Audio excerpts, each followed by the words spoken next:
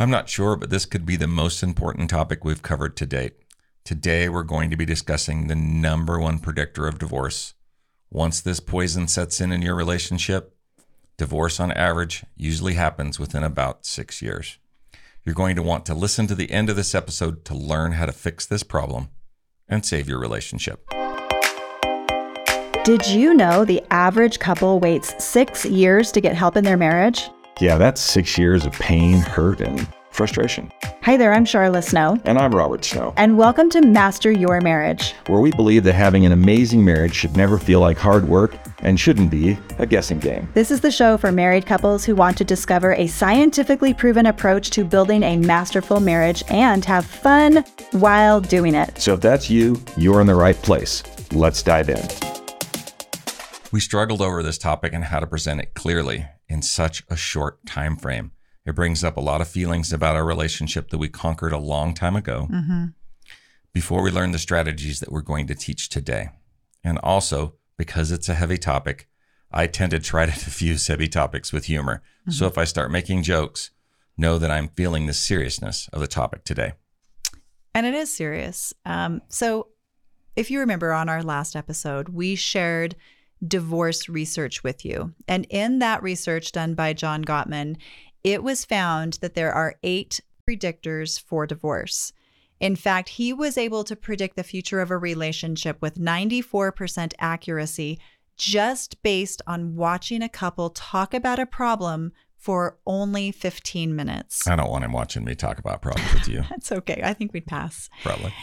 But from that 40 years of research, the number one predictor of divorce that he found was contempt. Ooh. And contempt is the kiss of death for a relationship. John Gottman has long referred to contempt as sulfuric acid for love because it is so corrosive. And as we'll share in stories later in the episode, being on the receiving end of contempt is very painful. Even if the recipient can't quite articulate why they feel so badly, it is very damaging.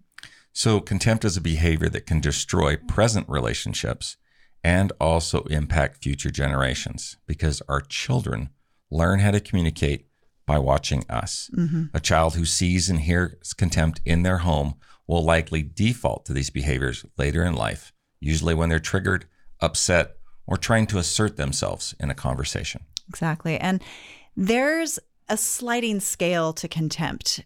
In the extreme forms, contempt is emotional and psychological abuse. In those cases, the abuser is usually very well aware of what they're doing. Oh, yeah. Which is to use contempt as a weapon. Its purpose is to control, overpower, to manipulate, and to dominate. And oftentimes, we also see that contempt is more subtle. Oftentimes, it's totally invisible to the person who's doing it, but it's still damaging, just as damaging, because after all, acid is acid, right? And this type of contempt is incredibly common in relationships, which is why it's the number one predictor for divorce. So contempt is a serial killer for marriage. It's not a matter of if, it's only a matter of when. So it would be wise for us to do everything we can and everything that's within our power to eradicate this behavior from our marriage and relationships for ourselves, for those who we love, and for our kids. Yes, for sure. So what is contempt really? Contempt is any statement or any kind of nonverbal behavior even that tries to elevate a person to a higher plane. So it can be any form of communication that sets one person up as higher, smarter, better, superior, more adult, more mature, more of an asset in some way over their spouse. And it is the epitome of disrespect. Wow. So right about now, you might be asking yourself, do I demonstrate contempt in my relationship or marriage? Is this a problem for me? Yeah. Well, here's a quick check. Have you ever felt or said, man, he or she is such a baby. I can't figure out anything. Or, what a knucklehead. Do I have to do everything for you to have it done correctly? What was it Jeff Foxworthy said? If you're mowing your grass in your front yard and you find a car, you might be a redneck. Well, if you think your partner is infantile and incompetent, you might be deep into contempt. Ouch. Ouch. So as you might have already guessed, contempt includes things like put downs, mocking, name calling, belittling, shaming, mimicking, disgust, and condescension. It can also be passive aggressive type of humor or even a sarcastic tone of voice, all of which would be in an attempt to place the other person lower in an inferior position and put you in a higher position. So we polled our online community about the types of contempt that they have experienced. And here's some painful examples of the statements they shared with you. Here we go. Here we go. Statements like, what is wrong with you? Why do you act like such a child? Or we also heard, you are such an idiot. Stop being so stupid, would you? Why don't you start using your head? Or the really common one, how many times do I have to remind you? Do you even hear me? What did I just say to you? I'll do that for you. Clearly, you can't handle it. Or why don't you try being a man for once? Oh, ow. That one stings. Oh. And sometimes someone mentioned it's not just words. Sometimes it's just an expression. Like someone said, just the look on her face makes me feel like I'm disgusting to her. Yee. And That's not good. And that's true, right? Contempt isn't just our verbal expressions. It can also be nonverbal too, like eye rolling, sneering, a lip raise, shaking your head in dismissal, or maybe some kind of hand gesture. Maybe not that one. Yeah. Partners who are contemptuous act superior to their spouse, and they often take a criticism and they up-level that criticism by adding contempt to it, by adding a sneer or a left lip corner raise or an eye roll, signaling their superiority and possibly disgust. And of course, it rarely ends there because contempt breeds more contempt, which leads to defensiveness and more defensiveness, and then in stonewalling. So then you end up with a whole smorgasbord of toxic communication and lots of damage to your relationship. Sort of the way those your mama jokes got out of hand when you were young, and the next thing you know, you guys aren't friends anymore. Right, exactly. Also, contempt oftentimes begins as an automatic reaction. Say our partner, for example, brings us a simple complaint or a concern. Instead of seeing it as a simple concern, we might get threatened or triggered. And if we lack the emotional regulation to communicate, we might turn to contempt as a response, rather than respectfully articulating how we're feeling or what we need in that moment. So where does this reaction come from? How is it even developed? Well, how did your family communicate growing up? Was contempt a part of the way that they communicated? Yep. Yeah, us too. Yeah. So I had a good friend back in grad school that one time we were talking about the way that his family argued, or didn't even argue, how they discussed things. And he said they had one rule in his house. The first one to raise their voice automatically lost the disagreement. It sounds like a great way to teach emotional regulation to me. And I can tell you one thing for sure. This friend of mine, he's one of the calmest people that I know. So it must have worked. So Interesting. For us personally, in our marriage, contempt was something that started becoming a problem just a few months after we got married. Growing up, we both heard contempt a lot. And we carried those habits and that communication style into our relationship. And we both did it to each other. Yeah, sadly we did. Though I think I was the master of it, to be honest. I'm pretty sure contempt was my superpower back then. I mean, it might have been your superpower, but my favorite flavor of contempt was usually sarcasm or smartassery. Yeah, you were pretty good at those too. Yeah, no, still to this we day. had some skills. Yeah, well, give us credit. For me, though, I will say that contempt was used, it was more manipulative. It was a way to get my way. It was usually triggered. It was usually a response that came out of the blue that I didn't understand, a trigger. I remember, yeah. And it usually happened when he didn't agree with my position. So weird. Newlyweds not agreeing. Right? Like a triggered, it was kind of like righteous indignation. And obviously, like you just said, this is a problem because people are going to have disagreements. They're going to have conflicts. That's a difference of opinion is totally normal when you're married. Absolutely. We're different people. Yeah. But I didn't really understand that, right? When I was only 20, I got married at 19. So I was around 20 when this started. And I would get threatened by his opposing viewpoint. So I would try to manipulate him. And it wasn't like I thought about it consciously. It was just something I just did. But contempt was how I did it. And since that was such a normal way for people around me back then and how they communicated when I was growing up, I really didn't even have much of an awareness that I was even doing it or that it was even wrong. It felt, honestly, a little righteous and totally normal. Yeah, it sort of seems that way now that I know more about your growing up. Yeah. But help me understand what that means. Okay, so why did it feel normal? And like, tell me that. Okay, so looking back, of course, and this again, like I said, I was 19, so this was decades ago. But I'd say looking back, as I look at it now, it was kind of like being trapped, almost like you're trapped in a box, and that box represented what I knew. It represented the limits and the barriers of my own nervous system, my own abilities, my own emotional responses. And obviously at the time I didn't have a lot of emotional maturity, and I had witnessed contempt a lot growing up, probably every day. So I was trapped in this box of what I knew. And I didn't realize why certain things were so upsetting to me. I didn't realize why my heart was racing, for example, or why my vision would start to get blurry when I would get angry. I didn't understand what was happening in my body or these emotional responses that were causing these visceral reactions all over my body, right? So I just didn't get it. I didn't understand it. So that's why I say it kind of felt like I was trapped. Yeah, it's funny too, because I sort of feel bad that you were having that reaction, but now what have you learned? What do you know more about this reaction?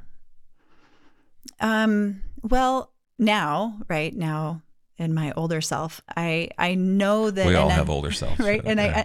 I understand that where triggers come from, and I understand that triggers aren't about what's happening in the moment. Triggers come from some prior experience that we've had, often from decades ago, and we all have these. They're all learned too. Mm-hmm. And these are memories that are stored in our nervous system, and our nervous system is kind of cool. It's kind of like a black box on an airplane, right?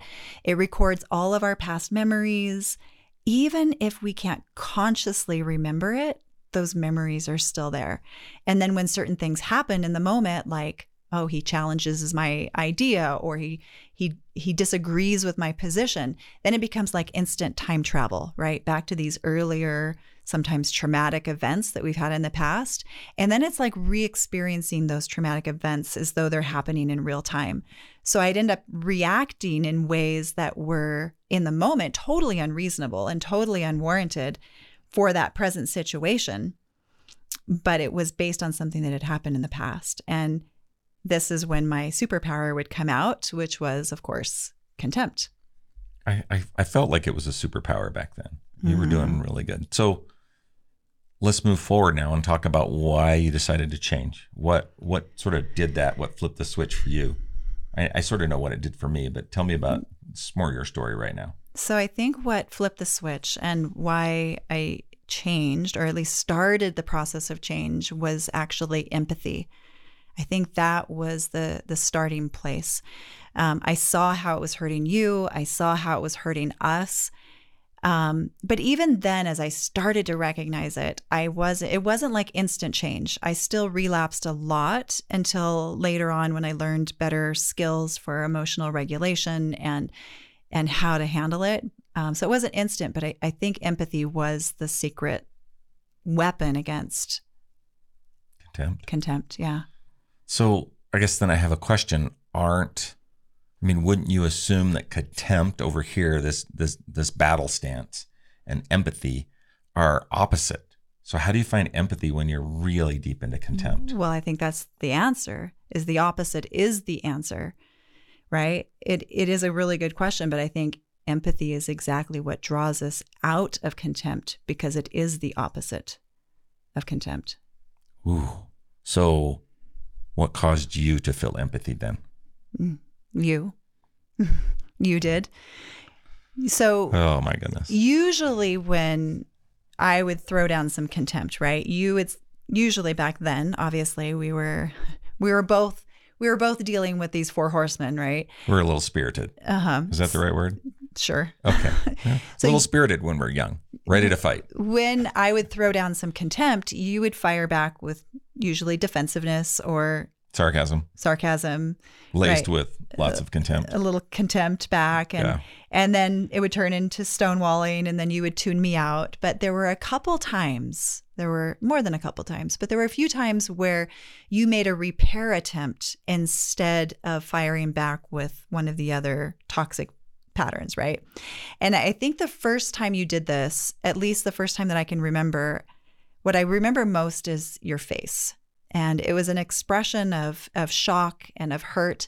And you said, and I remember this, even though this was decades ago, you said, Sharla, this isn't okay. This isn't okay. You can't treat me this way. You can't treat me the way that your mom treated your dad. And in that moment, Oof. That was probably the first time that I saw it. It was the first time that I recognized it. And so I said, I guess going back to that box analogy, when you said that to me, it was like something fractured the box. Something cracked it, and some sunlight came in, and I could see there was another option out there. There were alternatives, and I wanted to get out of the box. So what you're saying is empathy is the antidote for contempt? I think it's one of the main, I think it's one of the big antidotes for contempt. All right, I like that. Okay, so since we're talking about how wonderful I am, my favorite topic. Always. Yeah. What other ways did I help diffuse this contempt? Yeah, so in our relationship, they all kind of have a similar theme, and there were several actually. It was always when you responded with a repair attempt instead of just firing back. Instead of firing back, right?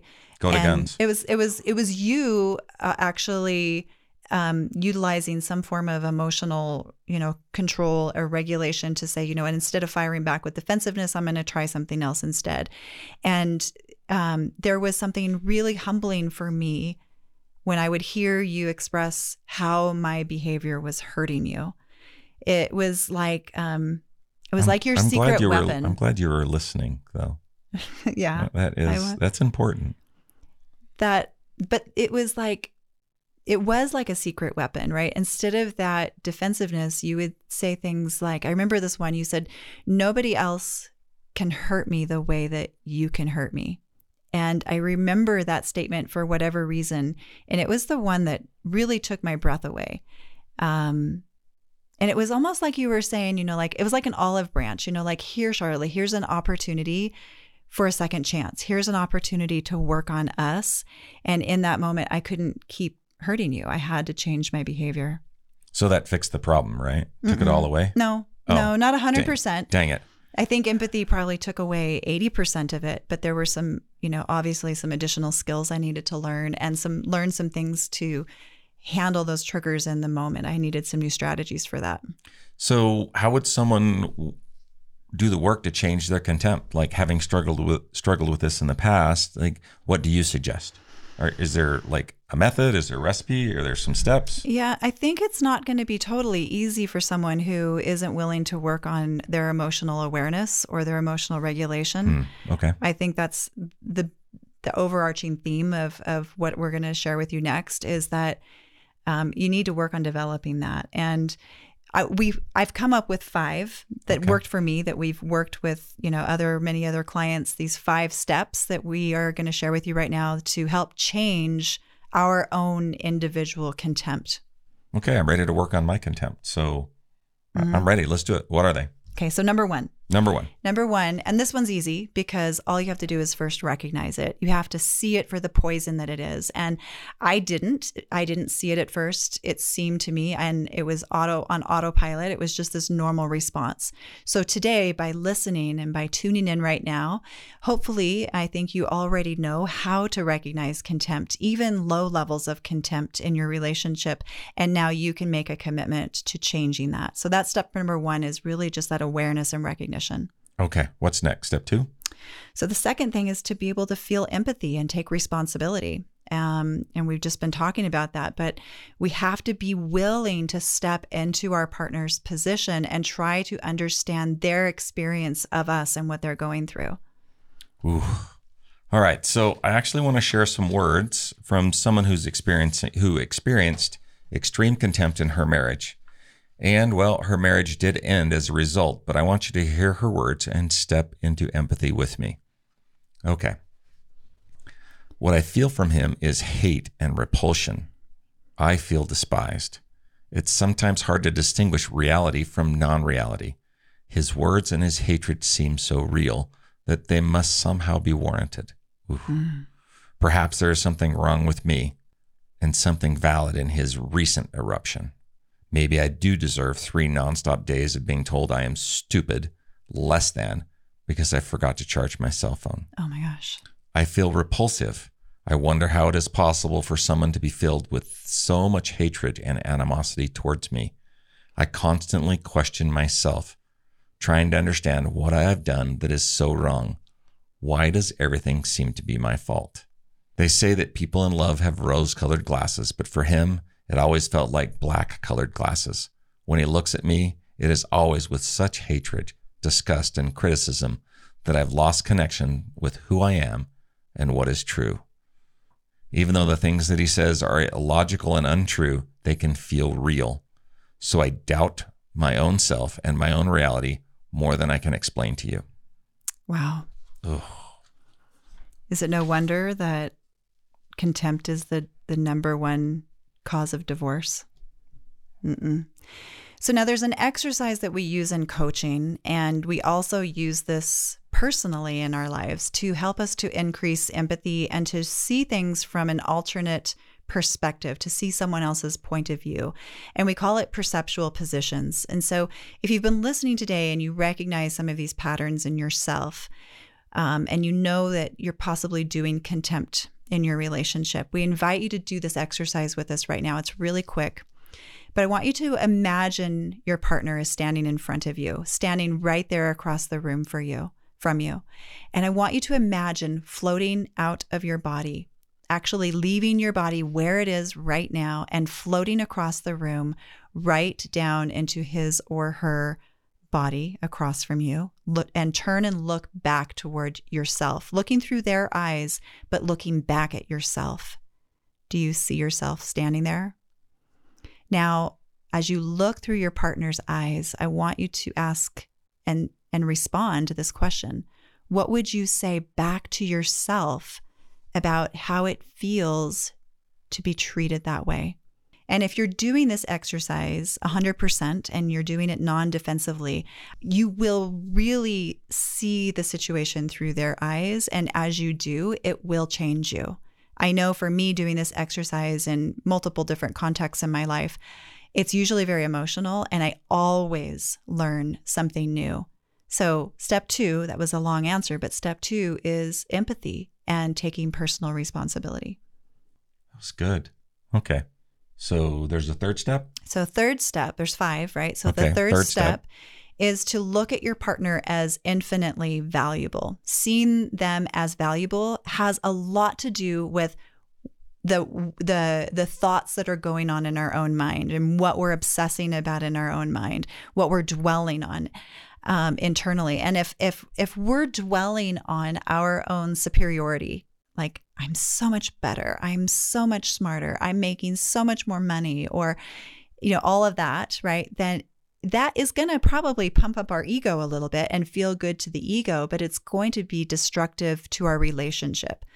Also, similarly, if we're thinking about all of our partner's flaws and we're thinking about all the things that they're doing wrong, then that's going to be damaging to our relationship. So that's not the right perspective, right? I mean, we need to be on the we positive. need to work through gratitude, and we need to be in a positive perspective where we're looking for those things that they're doing right. Right. Actually, sorry, that was your step 3. Keep going. Yeah. No, you're right. And exactly, like being an overthinker in our own mind and also what comes out of our mouth.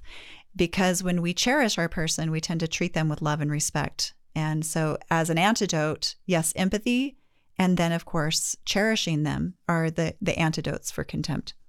Wow. So far, it's recognize it's a problem, feel empathy and take responsibility, and then cherishing them. Yeah. Cherishing them. All right. What's next?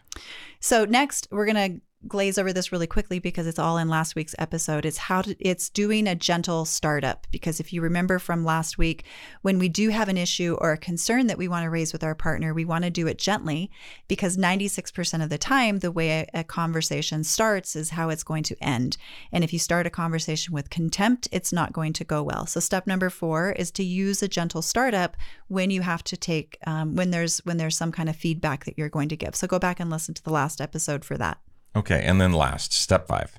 So step 5, and this is something you can continue to work on, but if you're feeling like you're getting triggered, find a way to interrupt that reaction, that neurological reaction that is taking over in your body. And we call it a pattern interrupt. And we'll talk more about pattern interrupts in future episodes, but basically it's finding a way to take a break and to interrupt that automatic response. So what I would suggest is that you have some kind of pre-agreement with your spouse, some pre-arranged signal. Maybe it's a hand signal, maybe it's a safe word. So you both know, hey, I'm feeling triggered right now, and this would be a great time to take a little break. And then take at least 30 minutes to an hour to go calm down the nervous system with some kind of technique. And we'll talk about techniques for that later. But the cool thing about a pattern interrupt is that if you interrupt a pattern enough times, the interruption becomes part of the new strategy and the new process moving forward. So it will slow down that. It will slow the acceleration into this pattern of just. And eventually, if you do it enough, it will just stop the reaction. Oh, even better. I like that. Right. Okay. So that's something you can do right now. We also have some tools that we teach in our private coaching where we can change that response more quickly, really, really rapidly using neuro-linguistic programming. But what you can do right now is if you're feeling triggered, take a break. Okay. Well, seems like I got too serious, so it's time for a dad joke. Of course. I hope you can tolerate it. I can. All right. Contempt is like crabgrass in your lawn. Ignore it long enough, and well, that's all you have left. Yeah, I got just I got a courtesy joke. It was serious too, though. It was a serious quote. It was a serious joke. I like that. Well, I tried to tie it in. All right, let's summarize these steps. How do we change contempt in ourselves? 1, we recognize it. 2, use empathy and take responsibility. 3, see your partner as infinitely valuable. 4, use a gentle startup when bringing up an issue. And 5, use a pattern interrupt. Take a break when you feel triggered into that old behavior. These are simple principles that when you start implementing today will make a huge impact and may even save your relationship from divorce. And don't worry about having to write all these down, because as usual, my amazing wife, Charla, has already built a cheat sheet for you for this episode. So just check the show notes below for the link. If you found today's episode helpful, would you consider leaving a 5-star review? It only takes about 30 seconds. Yeah, and perhaps you could even mention something you learned here today in this episode. Reviews help other couples like you to find us here, which in turn helps us to make a bigger impact on families and relationships. So if you know anyone who would specifically benefit from this podcast, please forward them a link. And then join us next week on Master Your Marriage. Until next time. Thank you for listening to Master Your Marriage. If you have a topic you'd like us to cover, then we want to hear from you. Just go to masteryourmarriagepodcast.com and send us your question. Oh, and while you're there, you can also check out our retreats and events and even apply for coaching. And make sure to subscribe to the podcast so you get advance notice of when the next episode drops, plus show notes and many extras. Thanks again for tuning in.